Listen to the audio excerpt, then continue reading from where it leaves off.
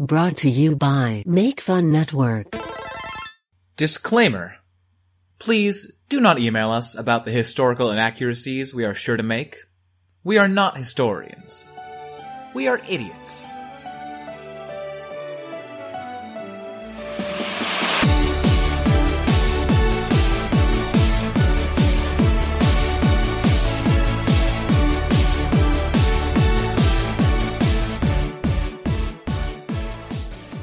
Hello, and welcome to Anachronismo. I'm Jackie.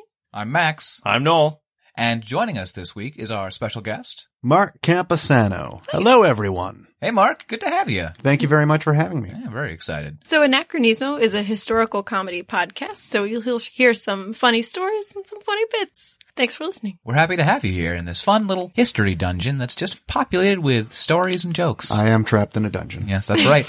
I'm Max, and I'm being stretched on the rack. I'm manacled to a wall, being poked by goblins. Ooh. Ah.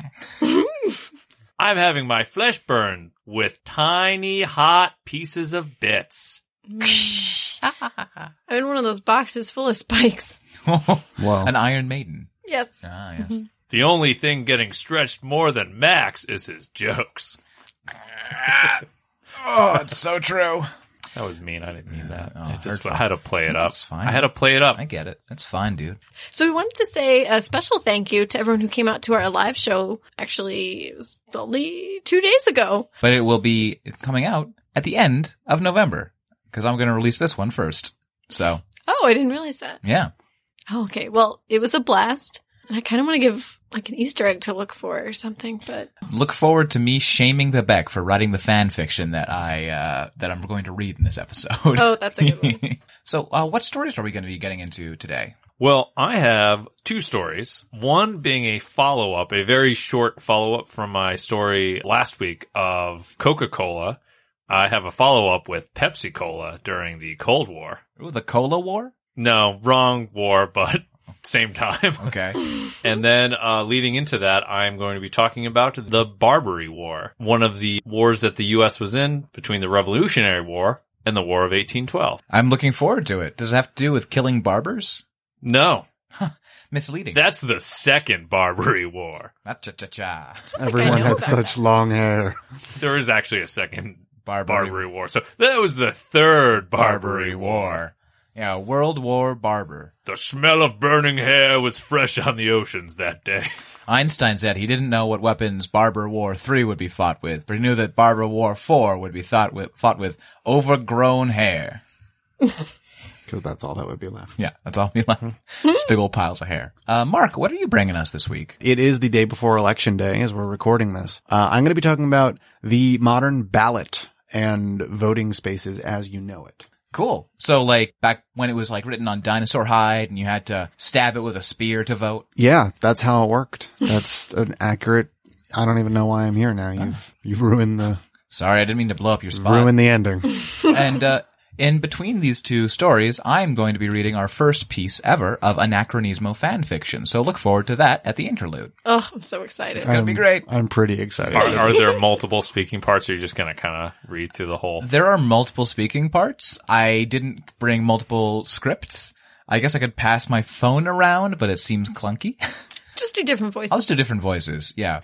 So, Mark, why don't you get us started? Sure thing. Just so you'll know, I worked a few years ago at Harvard Business School on a course about the history of American democracy. It has since become a book called Democracy, a Case Study. Principal author is Professor David Moss, and this all comes from a chapter that I worked on with him about this. We also had another co-author named Dean Grodzins. So if this stuff interests you, go read that book. Oh, you're so much more professional than everyone else who has been on this podcast.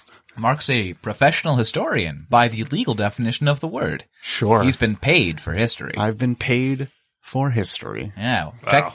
The bar just got raised at Anachronismo, far above any of the main hosts. So as I said in the intro, I'm going to talk about the history of voting in the United States. But I'm not going to talk about the history of who could vote, because that's pretty much covered in school. How voting expanded from a very narrow group of people to, basically everyone over 18. Yeah. What I'm going to talk about today is what you actually do on Election Day, which is very relevant and very interesting. So one of the most important things about modern voting is that it is a secret. You don't have to tell anyone how you voted, and you literally do it behind a curtain. How did you vote, Mark? I voted behind a curtain. Uh-huh. I voted last Monday, by the way. Were you wearing a cape?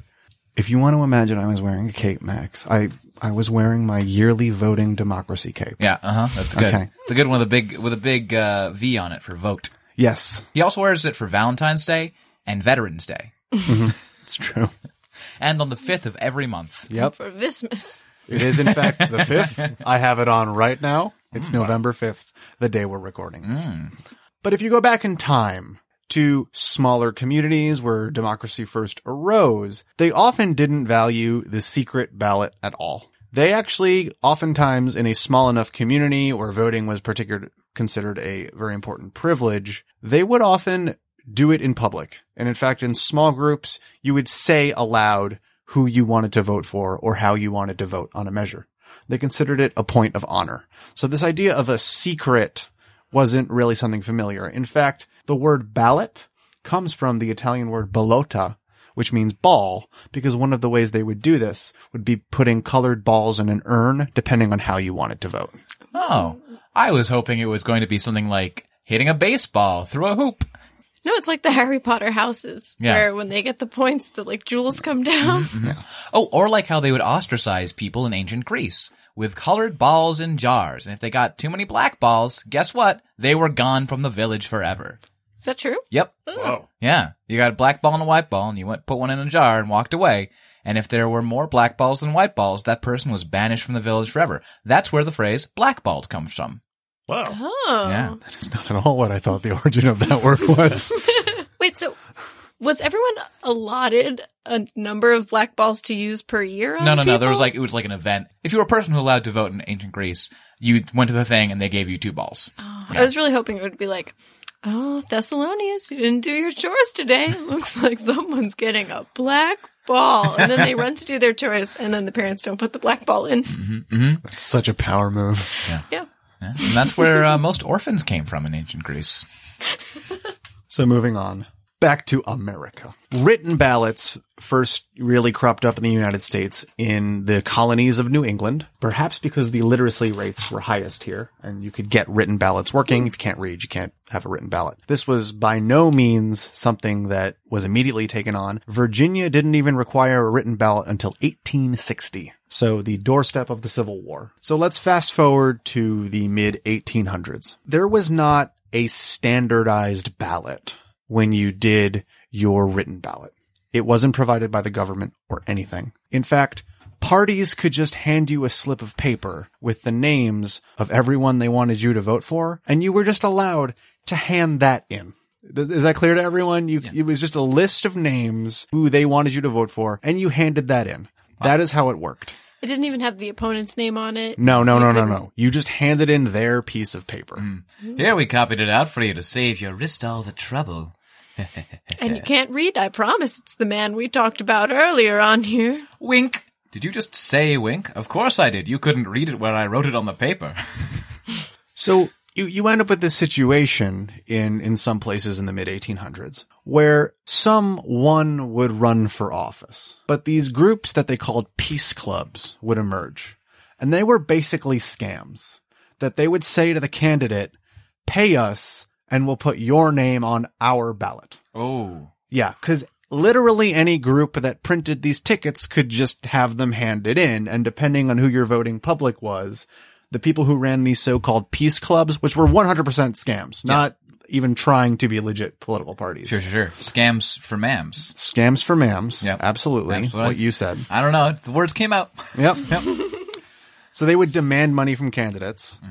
And I have written down here, some of them had very funny names because they were fake political parties. Ooh. And the one I have here just crams it all into one name. It was the Independent Democratic Liberal Republican Anti-Coolie Labor Reform Party of San Francisco. That's just buzzwords. Just buzzwords everywhere. Coolie being a slur against Chinese people. I was going to say, Yeah. what is that? A coolie is not a great word for a Chinese person. Man, everything else felt like very general. Like, Yeah. you could apply Well, it everywhere. in San and then it's Francisco just- in the mid-1800s, that was a quite general. Yeah, it felt like a real Barnum statement. Like, literally says nothing about their thing except that they apparently hated the Chinese. Yes. Because everyone else falls under that ballot measure. Yeah, that's the one position that everyone on this thing is in agreement with. Yeah. It's a big tent and they're all racist. So once you had your ridiculous ticket, which was set up by a scam company. You're ridiculous.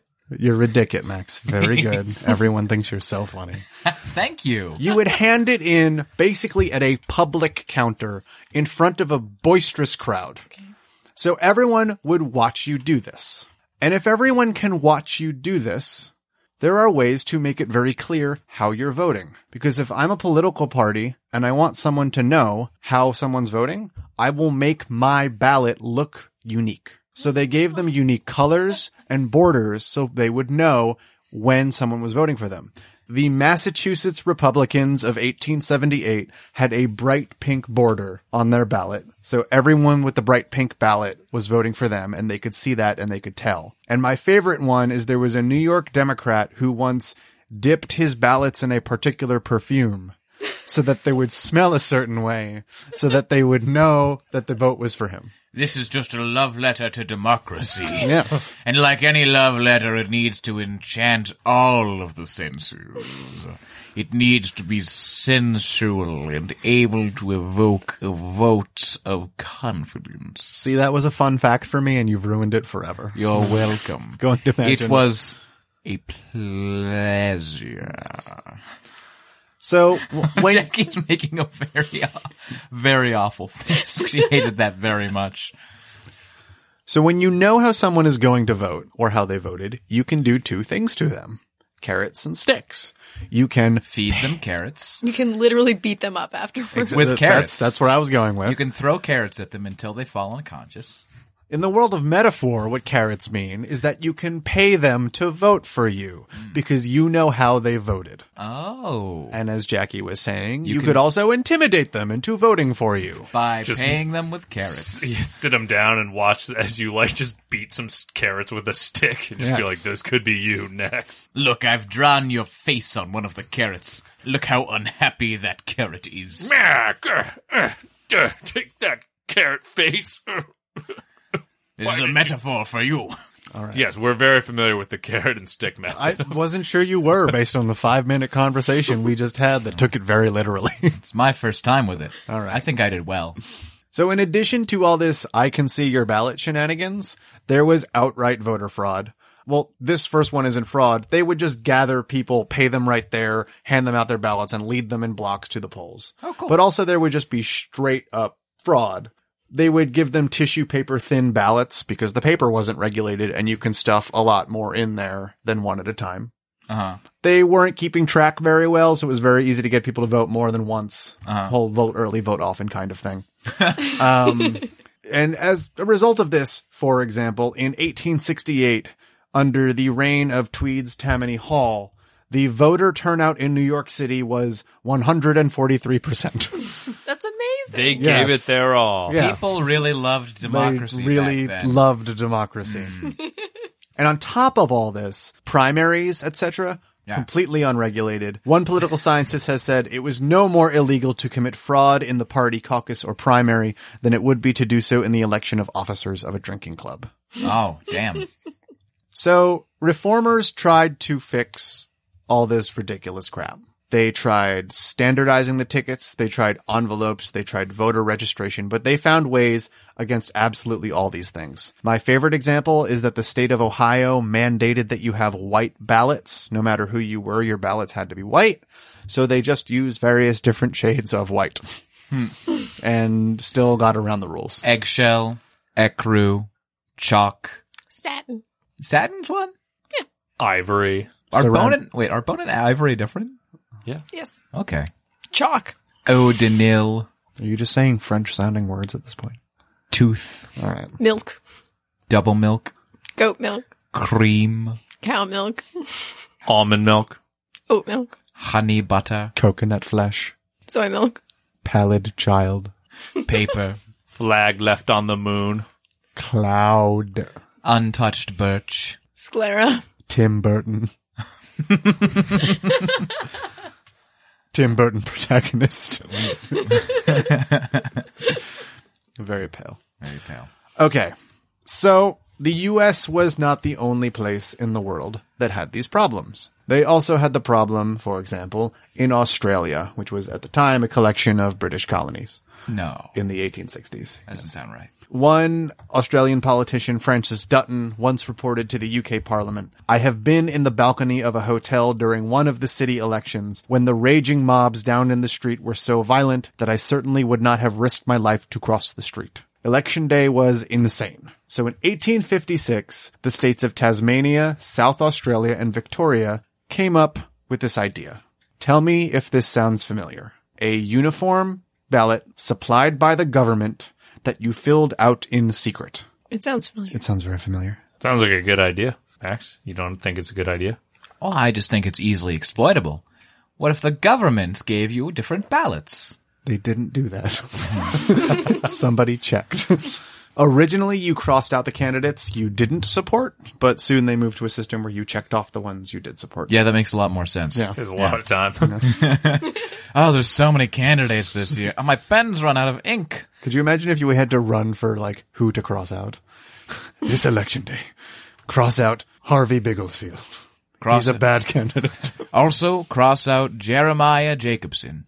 He has never, ever looked at a glass of milk that he has not tipped over deliberately. He's a cat. He is a cat. Do not vote for a cat. Cross out Jeremiah Jacobson. Paid for by the enemies of Jeremiah Jacobson. Another cat. And this thing worked in Australia. Like, they had a normal, regular election by current standards, but like, nobody tried, not many people tried to kill each other, and there was no, much less bribery, et cetera, et cetera. Man, the second year that worked out, that must have been just such boring headlines. We'll get there. We'll get there into how this has kind of made voting boring, and how some historians have kind of argued that, like, that's kind of a reason for lower voter turnout. I have thoughts about that because I don't think what they were doing before was really voting. It was more of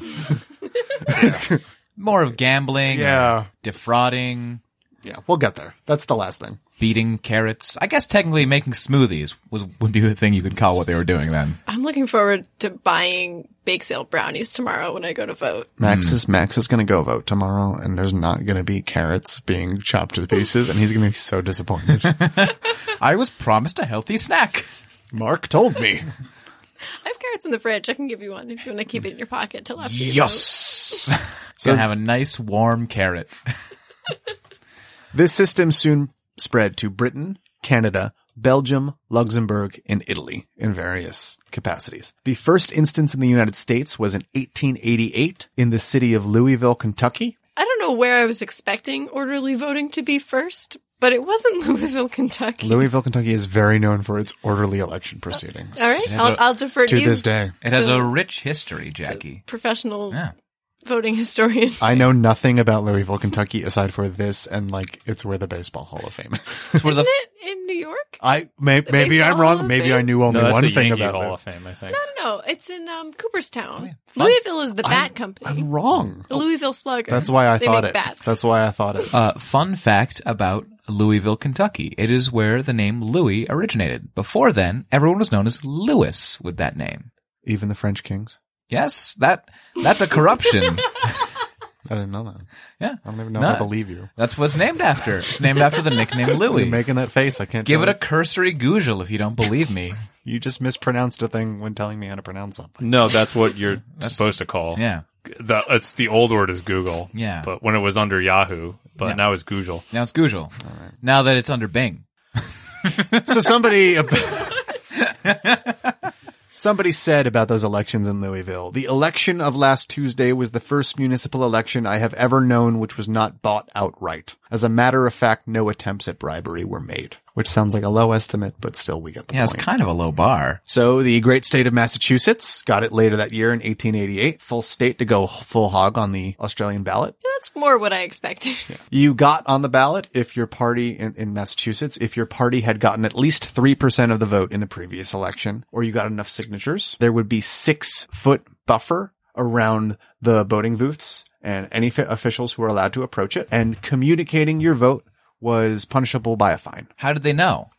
How did they know you communicated your vote? They checked your Instagram account. Henry Dana Richard Henry Dana III, the chief author of the Massachusetts law, said, "I have visited precincts where, under the old system, coats were torn off the backs of voters, where ballots of one kind have been snatched from voters' hands and others put in their places, with threats against using any but the substituted ballots, and under the new system all was orderly and peaceable." Where coats were used as ballots and ballots were used as coats. Sounds boring. Yeah. You sound boring. I know. I've been given that note a lot of times. Wow. Things in the studio just got real. It's tense in here now. Noel You can is feel that. crying. Yeah, whatever. Noel's mopping up his tears with a ballot. Max is Tissue standing. Writing on the paper ballot. Tissue ballot. Yep. We gave him a box of tissue It ballots. said best friends on it. Yeah. It said Max and Jackie, and now it's just filled with tears. He crossed their names out and handed it in. According to this, a booger is now your best friend. Yeah. You voted for a booger. Deep down, I always knew that. A booger is now the mayor of Cambridge. As it should be. By 1890, the Australian ballot had spread to Indiana, Minnesota, Missouri, Montana, Rhode Island, Wisconsin, Tennessee, Maryland, Mississippi, Vermont, Washington, and the territories of Oklahoma and Wyoming. Did you notice I slowed down as I said those states, as I tried to remember which of the M states had which initials in my notes? I did not notice. That was Neither. very well Yeah. done. There's was a lot very of smooth. there's a lot of M states, I and their fig- initials can get confusing. I figured it sometimes. was just for emphasis. No. So obviously this thing had its opponents, namely everyone who benefited from the old way of doing things. And not that I really buy the things that they said, but I'm going to now list for you some of the things that they said were problems with the new way of doing things. Go ahead. Too secret. No one knows who won. No one knows who won. The Max Kreisky criticism. How do we know the government supplied ballots aren't fake? Yes, We I can. mean, that's a legitimate question. We haven't seen them being prepared. We can't know. that's true. People who were really into the idea of paying voters for their votes said it was a loss of income for poor people. They were said, we can't bribe them directly anymore. How will they afford food? They said it was an obstacle for illiterate voters.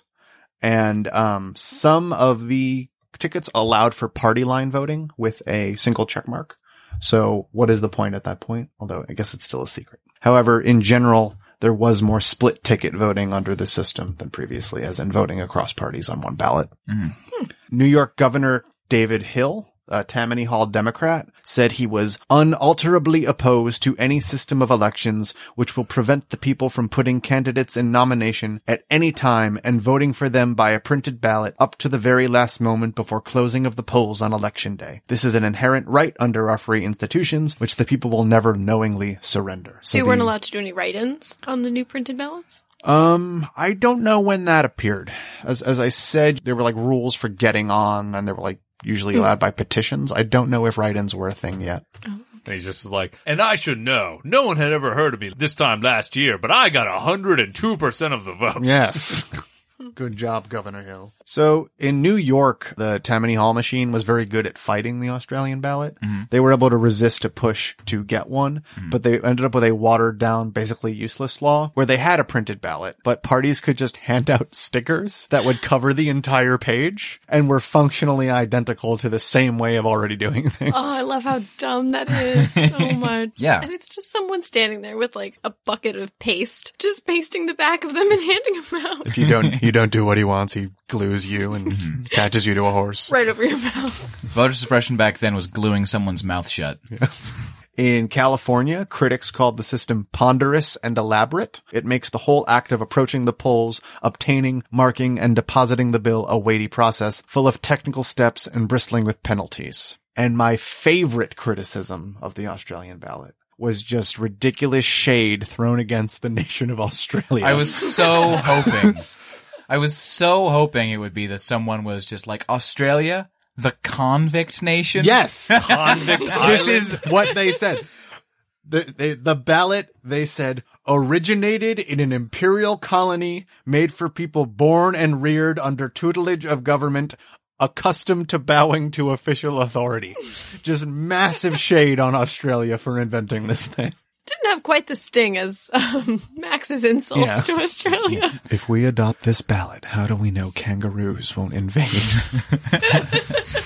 there are scorpions in Australia. Do you want scorpions? In Australia, they have voted a scorpion into office. The office of common vermin. Do you want to have a scorpion voted into your boot? Vote against government ballots. So the Australian ballot, despite those criticisms, continued to expand well into the early 1900s. The rest of the chapter that's actually in the book is mostly about the process in California and how that happened. There's not that many fun anecdotes there, but the one I will say is on March 7th, 1891. The day the California State Assembly was set to vote on their law about the Australian ballots, 20 of the 80 Assembly Republicans were mysteriously absent because they had been told not to be there by the majority leader so they wouldn't have to vote on it. So basically what the party dynamics were there were the Democrats were all for it, and the Republicans had said they were all for it because like all of the common people wanted it, and then the Republicans really didn't want it. So they just didn't show up under orders of their boss. And there was a motion by the leading Democrat to send out the Assembly's sergeant at arms to go find them. Oh my god. Which I don't know what that entailed, and I couldn't find any more details on what it would have entailed. I'm hoping like rappelling down the side of a beautiful villa and crashing in through the window and just like rolling across the floor and just grabbing a Republican and forcing them to a ballot and being like, vote!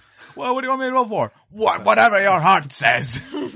California did pass it shortly after that. Many more states, as I said, in the late 1800s, early 1900s. But the last state to take it was South Carolina, not until 1950.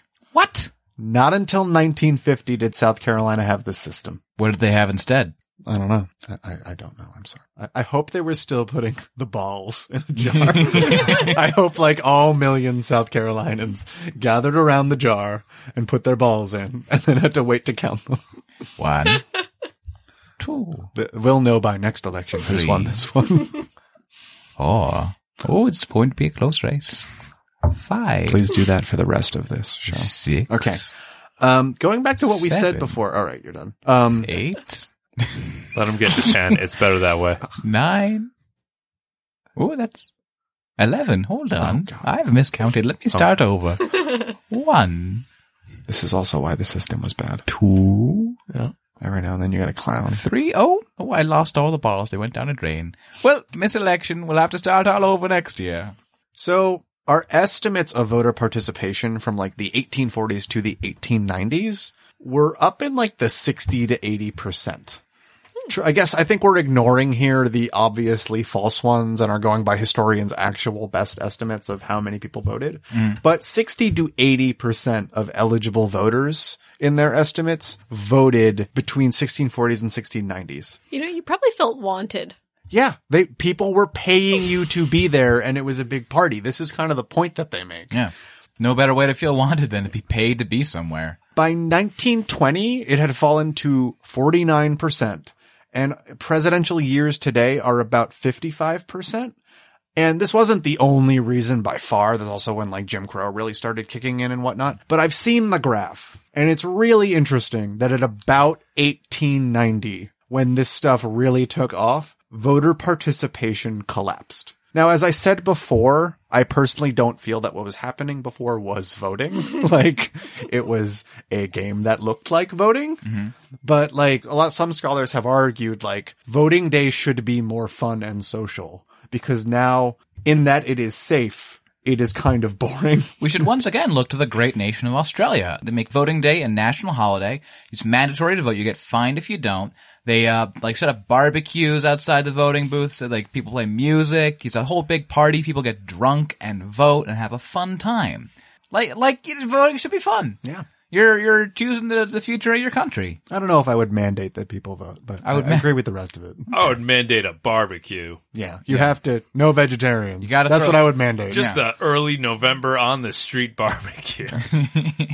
Jackie's a vegetarian, so she can't vote. You can't vote. I'm sorry, Jackie. This is suppression. It's the worst thing that's ever happened in a democracy.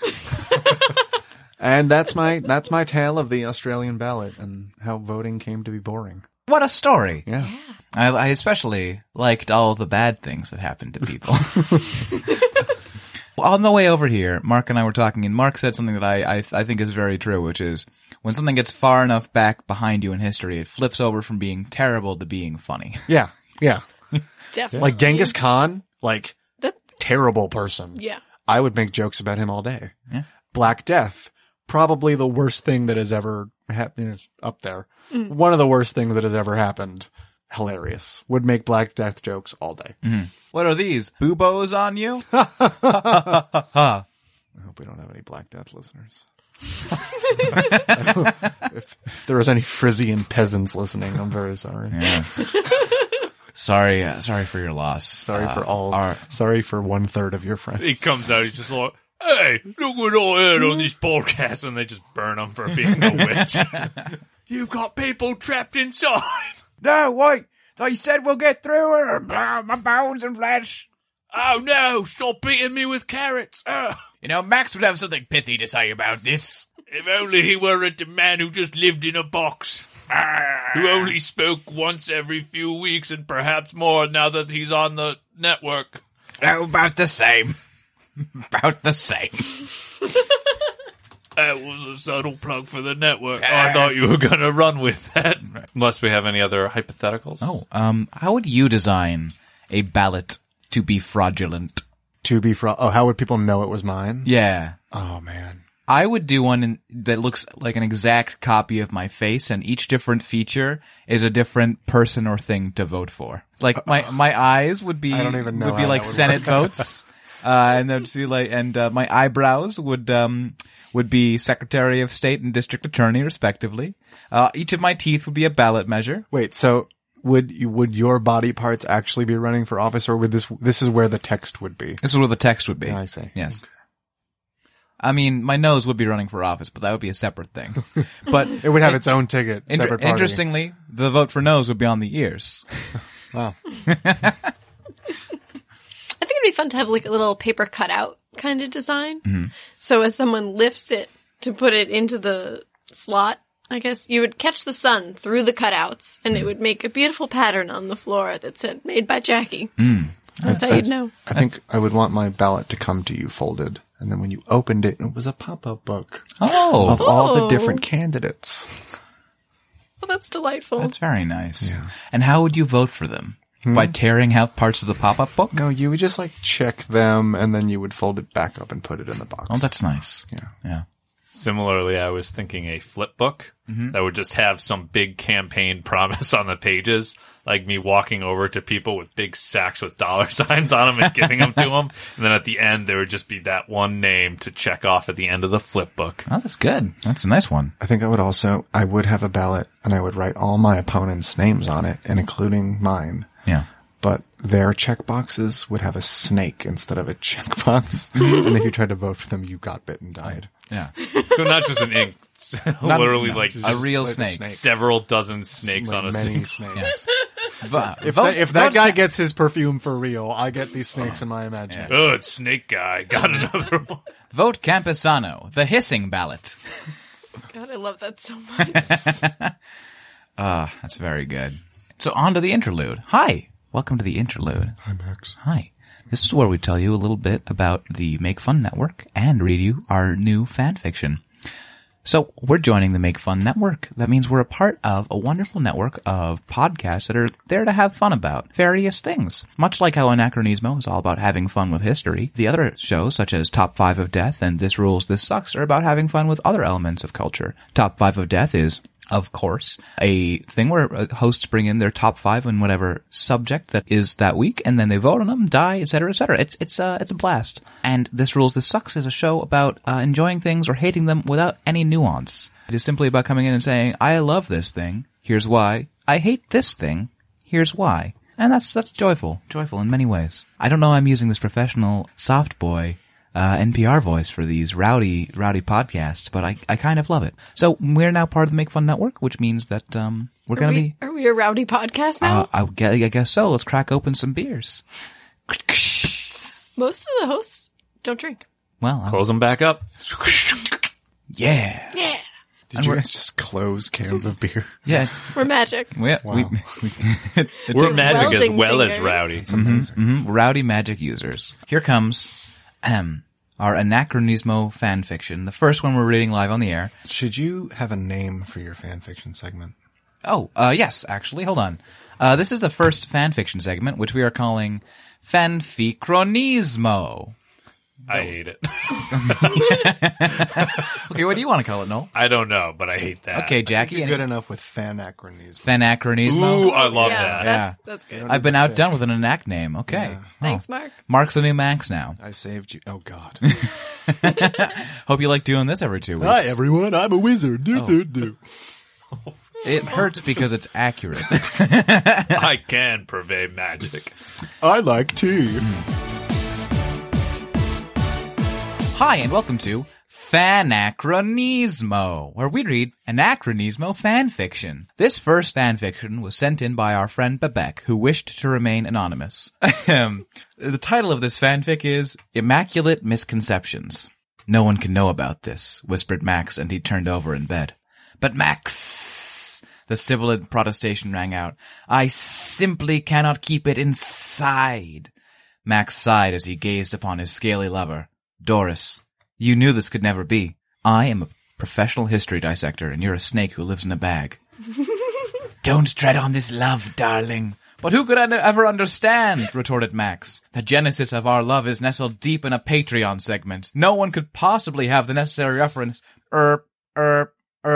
Before he could finish, klaxons were going off. Hold that thought, the dashing not-quite-historiographer announced as he leapt to the opposite wall, where hung an outrageously sized water microphone. There's a history emergency! Ahoy hoy, which as you know was Alexander Graham Bell's original intended greeting for the telephone. Kreisky, get your ass down to HQ! Jackie's alarmed voice rang through the receiver. Someone's been going around telling young children that Cleopatra built the Great Pyramids. Flaming Fanta-drinking Führers! Everyone knows that Cleopatra was born closer in time to us than she was to the building of the Great Pyramids. Well, they won't soon unless we do something! Max hung up the receiver and put his 2 slender index fingers into his mouth and let out a mighty whistle. Herodotus! To me! He bellowed. He then walked calmly to his garage, where he'd left Herodotus, which was his 1980 Volvo, which also wasn't like sentient or voice-activated or anything. At the Anachronismo headquarters, it was chaos. All around him, Max could see the Anacro interns scarpering about from one console to the next as the command map lit up with the locations where historical misconceptions were being propagated.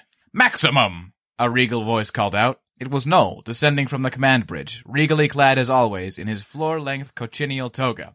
Thank goodness! Now the team is all here, we can tackle this disaster. Sounds just like no. From raspy. From the Latin dis meaning bad and aster meaning star, due to the ancient Romans' belief that stars could portend good or bad fortune, a thoughtful Kreisky elucidated. Do we have any leads? Jackie, what do we know so far? On it, my systems have the vector traced to one particular zip code, said the Viking. I knew we could count on you, said Noel. Sure. I took it as an Edward Gibbon. Jackie blushed under her hornless helmet. So where's it coming from? Who's denying the Grecian origins of Cleopatra Ptolemy? Asked Max. Well, you're not going to believe this, but it's 90038. That's right. Hollywood. Max furrowed his brow quite Britishly. Our old enemy. I wonder if it's him again. We need to get down there now. By the way, Noel, you really should crush up those cochineals before you apply them to your garments. Nonsense! The kingly Noel scoffed as the still-living arthropod skittered about his toga. Oh, I forgot. Some short hours later, the Anacro Gyro touched down on the streets of Hollywood. It was quiet. Yes, almost too quiet, said Noel. Noel, stop breaking the fourth wall. We need to focus, a focused Jackie said. As they got off the anachronistic vehicle, everything seemed fine. Then they spotted the billboards that made the trio drop to their knees and holler in fear. Large billboards that hung over the city, usually advertising handbags and insurance and Jesus, were now emblazoned with phrases like, Napoleon was short. Marie Antoinette said, let them eat cake. The Roman Empire ended in 476, and Nero actually helped during the Great Fire. Wait, said Noel as he paused his screaming. I thought that last one was actually true. Well, it's a little complicated, and there are a few schools of, began Max. Both of you shut up. I see someone climbing up to that billboard. Jackie was pointing at a cloaked figure making their way up a ladder. The historical trio hurried to the billboard, and using their immense height, pulled the figure to the grounds. The person's hood came away, revealing an all-too-familiar face. Dan Carlin, the trio hollered for the second time this hour. Quote, Yes, it is I, said the not a historian but a fan of history. End quote. To be continued. So that was basically Time Squad for people just being wrong. Yeah. I also feel personally attacked. Max, stop furrowing your brow Britishly. I hope Fanachronismo is so successful it becomes its own podcast. Oh my goodness, I would love that. The thing that really got me was Fan Max explaining the origins of the word disaster. It was pretty good. I never thought about that. I mean, earlier this episode I did that whole same thing with blackballing. So it really felt accurate. It's powerful. Yeah. Oh, thank you, Beck. That was wonderful. Thank Yep. you, anonymous writer Bebek. So that's the end of Fanachronismo. So let's leave this interlude, but not before I ask you to rate, review Anachronismo on your favorite podcatcher and contact us on Twitter at Anac Podcast. That's ANAC Podcast. All right, and now on with the rest of our show. So Noel, tell us about your story. Both of these are naval stories, but I wanted to start off with a bit of a follow-up to last show's story about Coca-Cola's operations in Germany during World War II, because I found not as interesting a story, but enough for a quick tidbit of a little fact that at one point during the Cold War, Which is the best time to keep sodas cold. In space. Yep. I- What? that Pepsi actually had the 6th largest navy by measure of diesel-powered submarines. Do explain. Yes. No, you can't just drop that and then. No, I'm walk- going on to Well, the rest no, of it. come back to the tape. No, No, don't walk I'm away. leaving. Why are they getting louder as he walks farther away? So in the Cold War, there were certain, I didn't get into this as much in depth as my main story, but basically during the Cold War, there was certain like cultural exchange fairs that took place in the US and in Russia or Soviet Union. And, they just had various companies like either their product, their science, just very basic stuff, kind of like a show off, sort of deal. And Pepsi caught the interest of the Soviet Union. I think there was a famous photo of the Soviet leader at the time with the U.S. president at the time, which might have been Nixon. Yeah, Nixon Khrushchev. Yeah, that's the one. Nixon and Khrushchev, yeah. Oh, okay. I thought you were saying that was it was U.S. President Nixon Khrushchev. I was wondering why you paused so long. But yes, actually, fun fact. The reason there are only pictures of Richard Nixon from the front is if he turns around, his entire backside is Khrushchev. The two And we were all played for fools. yeah. Maybe a little comic sketch. Yeah. Of all the Secret Service or people coming in being like, Khrushchev, Nixon should be here. Where is he? Oh, just go out and look for him. I'm sure he'll be back, and just spins it around. Hey, we've been looking all over for you. Wait, where's... Oh, did he just leave? Oh, hold on. I'll go find him underneath this desk. Clump, clump, clump, clump.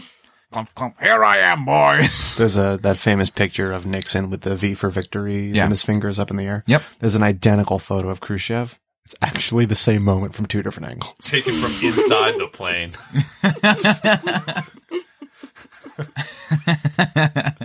Why is Khrushchev just holding his hands behind his head and giving the peace sign? Seems so awkward. Well, not up to us to question Khrushchev. Essentially, Pepsi was able to get sort of a monopoly hold of the Soviet Union market for cola. So they beat out Coca-Cola, and a huge part of their deal from the, I think, late 60s, early 70s was that they did it in exchange for... Submarines? No. Oh they my did God. it in exchange for Russian vodka, like an exclusive, or Soviet Union vodka. Okay. That was just considered exclusive at the time. So it was just a trade of, product for product. But That's fine. Pepsi expanded so greatly during this time that they had something like 20 factories that were producing Submarines? cola. No, that the deal was set to expire in 1989. And so when they went to renegotiate the deal, they realized that Pepsi had taken such a strong position in the market that the vodka just would not be an equitable trade. So they had to get something else that they could trade in And exchange for Pepsi. And it was submarines. Yes. Oh my God. They exchanged, I think it was something 17 submarines, destroyer, and some other large naval ship that they just gave to Pepsi. What did they do with them? Pepsi took the ships in Sweden and just sold them for either scrap or to, I don't know if they sold it to the government itself or they just took the ships and sold them, because the issue was, because of the Cold War, I think the ruble just there was no exchange to the US dollar. So that was a huge point to mention why they exchanged Pepsi for vodka in the first place. They decided to use a stronger currency, the submarine. Yeah. Yeah. And so for a few days while Pepsi had this fleet of ships, before they got them into Sweden and sold them, they had the 6th largest navy by measure of diesel submarines in the world. Oh my god, I love this so much. I love this so much. It still couldn't win the Cola Wars. Did Pepsi Man command the fleet? That would be really... Well, at the really time, cool. actually, Pepsi Man was a lowly deck swab, but he worked his way up through courage and bravery. When you think that Pepsi Man only came out like 6 or 7 years later, if that had happened, if the video game industry had hit a little bit sooner, they probably would have, just for PR photos, they would have just probably gotten him to be held just at the head of the fleet sailing into Sweden. Is Pepsi Man a video game? Yep. Mm-hmm. It was a brief mascot that Pepsi had, and they made a really dumb video games with it. A perfectly smooth blue man. Also, I don't have the quote in front of me, but apparently the PepsiCo chair is said to have told some member of the NSA that Pepsi was more effective at disarming the Soviets than the U.S. was. Yeah. It was a real horrible weapon. Just corrodes away the metal. If I was the PepsiCo for the time that I had those ships, I would have Admiral Parrot it up. I would have sailed down to a city, Sailed down to Atlanta. trained my guns on the city, and demanded they drink Pepsi. I was gonna say, okay, here's my one small change. Shaken up a bunch of cans of soda on the deck and pointed them at the city. You will drink it and you will like it. This is the Pepsi Challenge. It's a battleship. They called it The SS Pepsi Challenge. They called it the Black Wave. What do you enjoy better, this cup of Coca-Cola or this battleship? And thus started the brief and bitter war of the United States versus Pepsi. Well, in the Blind Taste Challenge, I think the cold metallic flavor of the battleship really shines through. I think this one is Coke, and I think this one is the battleship. Why? It's bigger. It's way bigger. It doesn't really fit in my mouth, and I can hear the sound of diesel engines going on below decks. Now that I think about it, there's a hint of diesel right at the end.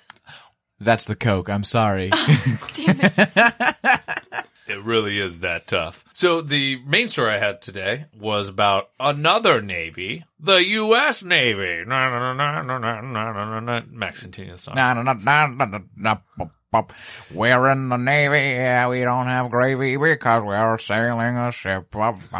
We can't make gravy here in the Navy because we don't have any on You the only ship. know one word that rhymes with Navy, don't you? With this Navy, we hunt for gravy. Yep. Oh, what's what we want? You can't think of a way. Here in the Navy, we want some gravy, so we're attacking Japan. Japan has some gravy for this big Navy. We want to have our big Navy gravy because our rations are dry and wavy here in this old Navy. This sounds like it would have been a chart topper in like the 1920s. You who don't like musical improv. Navy, Navy, gravy, gravy, navy, gravy, gravy, Navy. You're a regular village person. I fed my baby Oh, some stop. Navy gravy. It made it very fat. The baby hated the Navy gravy. The baby hated the Navy gravy. Now we know the extent of Max's rhyming vocabulary. You shouldn't have given me that power, Noel. You shouldn't have done it. So the Tripolitanian War, also called the First Barbary War, took place between the Revolutionary War and the War of 1812. And it's not as well known as either, but it had to do with U.S. merchant ships being attacked by certain North African port cities, including Morocco, Algiers, Tripoli, for which the war is named, and Tunis. So Sorry? Tripoli. Tripoli. Well, Tripolitanian Wars. You can edit that all in, Max, you wizard. I still need the clean reading to do it. Okay. Is it Tripolitanian or is it Tripolitan? I think Tripolitan. Oh, no, that's Neapolitan. Sorry. Right, but that's why I think it might be Tripolitan. Oh, you're right, because it's got 3 flavors: strawberry, vanilla, and chocolate. He's so angry. Just disappointed. So the First Barbary War, also called the Tripolitanian War, took place between the Revolutionary War and the War of 1812. But it was not as big of scope as either of those wars, and it was done to address attacks on U.S. merchant ships by 4 northern African territories. Tunis. By 4 northern, like 1, 2, 3, 4? 1, 2, 3, 4. Okay. Morocco. Not 3. Hold on a second. Tripoli. It's a joke. It's fine. 4 is probably right. Yeah. Something about flavors of ice cream. Yeah, delicious ice cream. Vanilla, strawberry, and chocolate. Yes. Oh, Tripoli. Yeah. Tripoli. Yep. Well, unfortunately, they missed that chance of making that joke because it was Morocco, Tunis, Algiers, and Tripoli. So the origin of these events were that under the Treaty of the Alliance, French naval ships would protect U.S. merchant ships during the Revolutionary War. But after the end of the war, with the Treaty of Paris, that part of negotiations with France had ended. The U.S. was responsible for safeguarding their own merchant ships. So they got away with not doing that for a little over a year. And then starting in late 1984, merchant ships... 1984. Oh my God. In late... They got away with it for a while. 200 years. They could have used the Pepsi Navy. So in 1784, Moroccan pirates were the first to seize a U.S. merchant ship. And when they had captured these merchants, the Spanish actually were the ones that negotiated and traded for the merchants' freedom. And they gave them back to the U.S. with just the warning of, hey, this is going to keep happening to you. Our advice to you is to keep paying these bribes because it's really tough.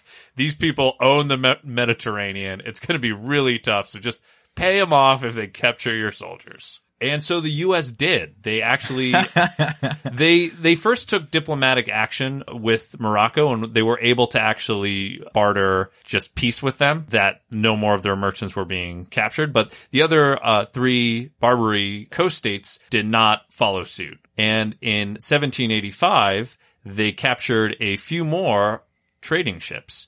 And they demanded, for the returns of the ships and the sailors, $660,000. Can I ask, were these pirates or were they endorsed by the nations? They were autonomous pirates.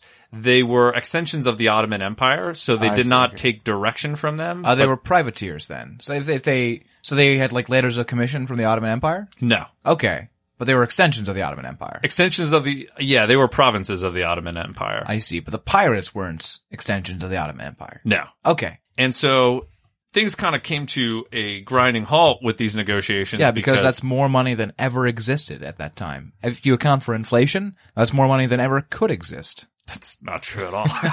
That's entirely not true. Agree to disagree, Noel. Did you just say, if you account for inflation, that's more money than it was? Because that's what inflation is all the time.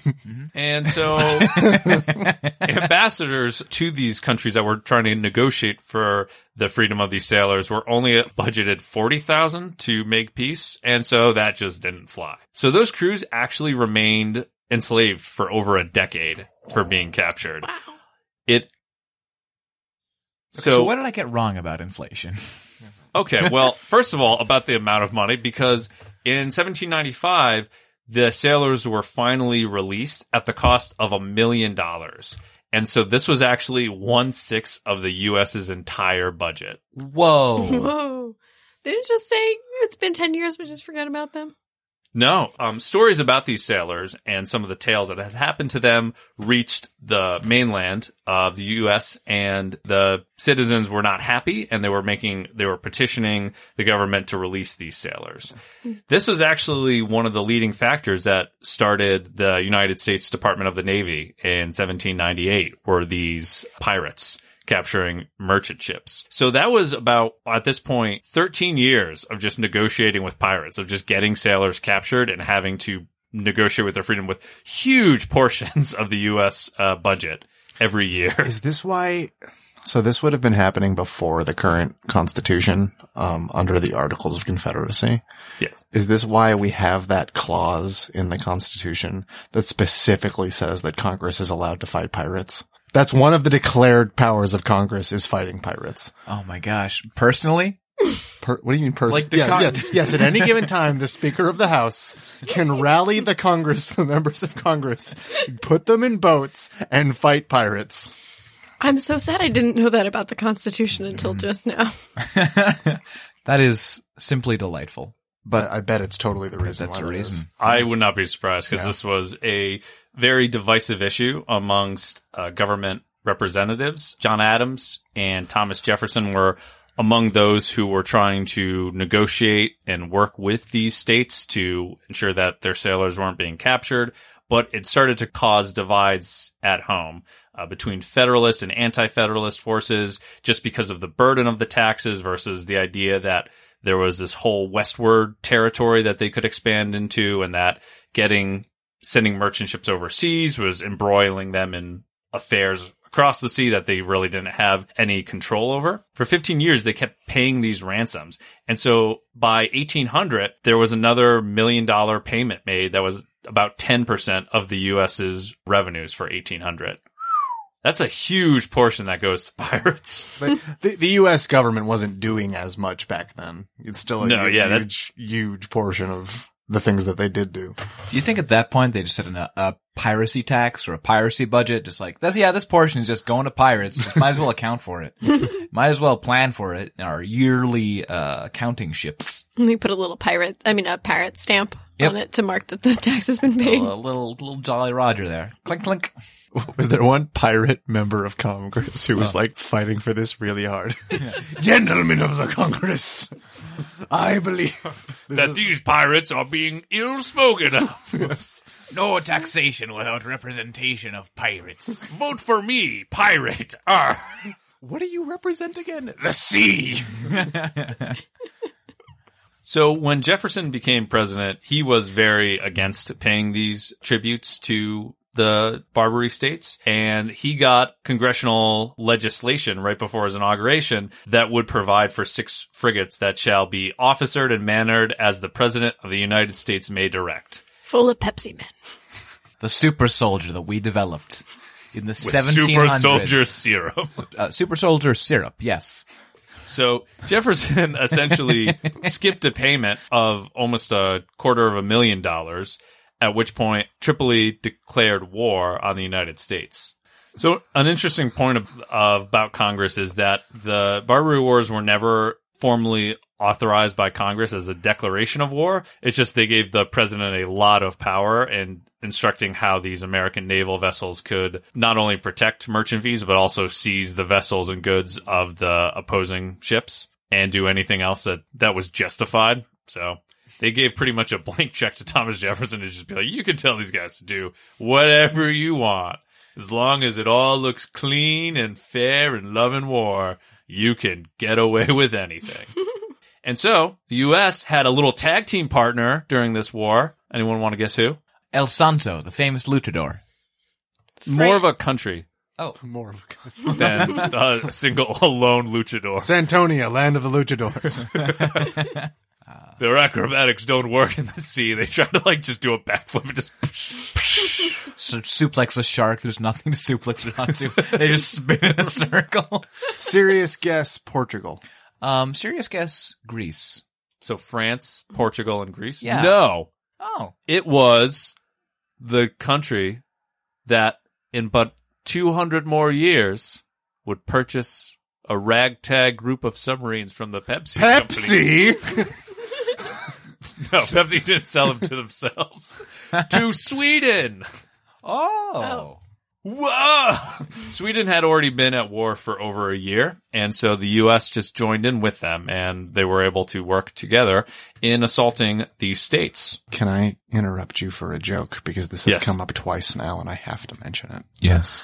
I was told this joke 2 days ago, It's about Sweden and the ocean. So it's like been relevant twice. Maybe someone in the audience has heard this before. It was told to me by someone else. I've already told it once today because I love this joke. Why do Swedish battleships have barcodes on the sides? Is it because they're interchangeable and expensive? No. I've heard it before, so I don't want to say. Oh, this isn't a good joke. Well, let's hear it then. So they can Scandinavian. It's very good. It's really good. Max, you sounded so jealous right there. It's, That's really I good. learned that joke 3 days ago, and I've told it twice today because it's been relevant twice today. It's a really good joke. it's very good. So I'll just give 2 highlights of the war that were interesting, and then I'll just go to the conclusion. So 2 interesting highlights of the war is that the U.S. had pretty much a large component of their navy overseas fighting this war. One of the ships, the Philadelphia, was captured. So the U.S., already used to paying high percentages of X amount in this war, lost one of their 6 frigates, was captured and was just anchored in the bay as a fortification, essentially, just a... Something in the way? No, well, they had cannons on the ship. So they didn't send it out to sea to do battle, but they sort of kept it in the harbor and would just aim and fire cannon. I'm sorry, Noel. Quick point of fact. It's only a fortification if it's on dry land. If it's in the sea, it's a boatification.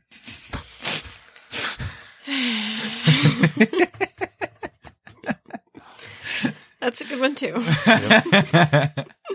You're making up ground up after that Scandinavian joke. Yeah, I gotta flex my muscles here. Yeah. So the U.S., though, in turn had captured one of the pirate ships, and under the cover of darkness, they approached the Philadelphia, and by the time that they realized that the ship that approached them was not one of their own, the Americans had jumped on board and had driven off the pirates, and then I don't know why, I believe the ship was scuttled or something, that they couldn't get it back to the sea, so they just burned it down and left.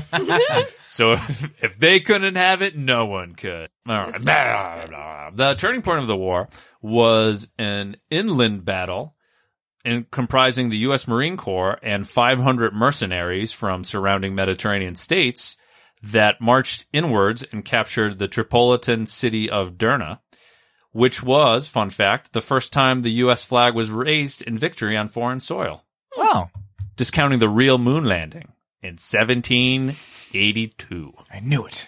I like that theory. The recent moon landing was fake, but there was a real one in Where do you think- 1782. Where do you think the other 90% of the U.S. budget went? 10% pirate ransoms, To Ben Franklin's 10% pet project. 10% space Martian ransoms, and 80% space exploration. Putting a man on the moon. That man is Ben Franklin. Read Ben Franklin's original proposal for doing this. They just strap a man to a giant car. No, I don't want to go up. There's a thunderstorm coming. Ben, this was your idea. You've got to see it through. No. At least send me a spare pair of bifocals. I invented those. Tell my French mistresses I love them. Which ones? Just Any Yeah, random anyone. woman in France. She'll know. Ben Franklin. That's what they call me. when you get to Mars, hell, tell him Ben Franklin shot you. Bam. That's when he was fighting the Martian pirates with a musket. Next time on Anachronism. Ben Franklin was the protagonist of Doom. I'd read that book. That can be your Fanachronismo, Mark. Okay. So under continued stress from the inland moving force and under stress from both the Swedish and U.S. naval attacks, eventually peace was brokered between Tripoli. Man, Tripoli. Tripoli. Jeez, I keep stumbling over. I'm too dumb. I'm leaving. Okay. No, you live here. Yeah. So here's how you remember how it's pronounced, right? It's governed by 3 letters. E, E, and E. So it's Tripoli. That doesn't help because the first part you said is not true. Tripoli. It helped. It's a heuristic if you remember a false fact. Yeah. I'm very good at those. So peace was brokered with Tripoli. You did it. My real thing worked. And then at that time, due to increasing stress or increasing pressure that would eventually lead to the War of 1812, the Navy left the area. They would come back for a second Barbary War sometime after the War of 1812, 1815. But at that time, their naval power had grown, and they were actually able to end the war quite quickly. So yes, little hidden wars in America's history, and where 10% of the U.S. budget went for 15 years. The first 15 years as a country, where not a very significant portion of all the tax levied went to paying to get sailors out of sailor jail. Or sail, as it's called. Yes. I must have deafened you there, Max. It was very How? loud. I'm far away, and I just have my beautiful voice. You're so a very loud man. I don't care. Jackie would disagree. That you're not loud? Do you not think Noel is loud? I do think he's loud. I can hear you, Jackie. Hold on. I can hear you with my big ears and my big mouth. He just opens his mouth and listens with More it. ears come out. I was thinking he just eats the sound, but your way is far more horrifying. Every time I listen to Anachronismo, I imagine Jackie and Max sitting in Noel's mouth while he talks. Hi, and welcome to Sounds Anachronismo, coming at you live from Noel's mouth. Sounds like you've got a good premise of a new fan fiction. We're not just a history podcast, we're a vor podcast, but you can't tell because we never talk about it. Jackie and Max laid out towels at the very tip of Noel's tongue in his big dumb mouth. How do you think the weather will be today? Max said. Humid, Jackie said. Our towels are already damp. Oh dear. Well, I guess we'll just have to bring out our secondary towel. Hi, everyone. Ah, our ears, Max screamed. Yeah. But yeah. He then offered Jackie a piece of food that had been caught in Noel's teeth. It was spinach, which was good because Jackie was vegetarian. This has been Anachronismo. No. Well, that's going to do it for us tonight here on Anachronismo. Well, that's going to do it for us tonight here on Anachronismo. Mark, thank you so much for guest hosting and bringing your huge depth of knowledge about this very cool history to us. Thank you for having me. Yeah, our absolute pleasure. Do you have anything you'd like to plug here at the end of the episode? The comedy show, based on time travel, This Changes Everything, is going to be at the Democracy Center on December 1st and at Improv Boston on December 7th. Yes, I star in that. It's in a way. You co-star. I co-star in that. The other star is Jane Ottensmeyer. She does a very good job. As, Max plays himself as a mad scientist. A mad scientist who invents time travel. That's right. Yeah. Which is actually where I get most of the information for this podcast. You can't disprove it. I can, because I've consumed both.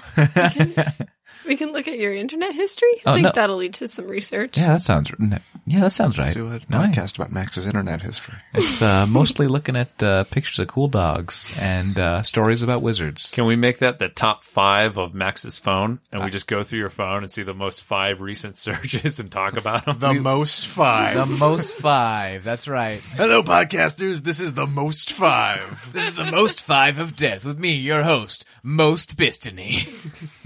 Most Bostany. What are the most 5 numbers? 55, -5, 5i, 505, and 5. And the most 5 number at all, 5. I don't know. My favorite 5 number is 55,555. It's a good one. Got my 5s.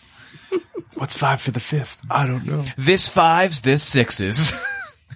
Anyway, thanks to everyone who came out to our live show. It was wonderful having you. Thank you so much for taking a chance on us in a live show. If any of you were already listening to us, let us know. And if any of you started listening to us, please let us know. We got a lovely tweet, a thank you to Todd Randolph, who tweeted, "History is written by the winners, but it is improvised by Anachronismo." That's a good slogan. And he took a very nice picture of the 3 of us at the Cambridge YWCA talking to each other. Here. That's a good slogan. Oh, that is great. Steal Yeah. that from Todd.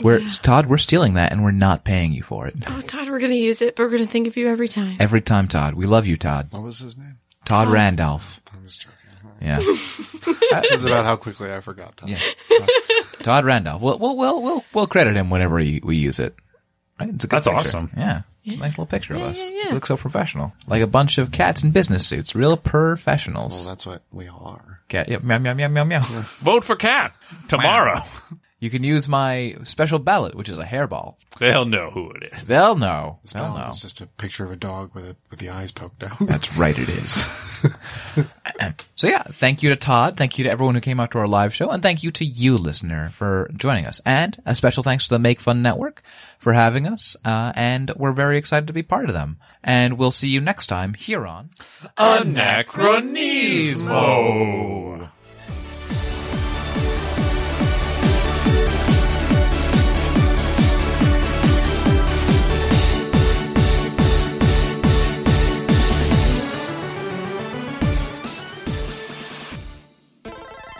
Brought to you by Make Fun Network.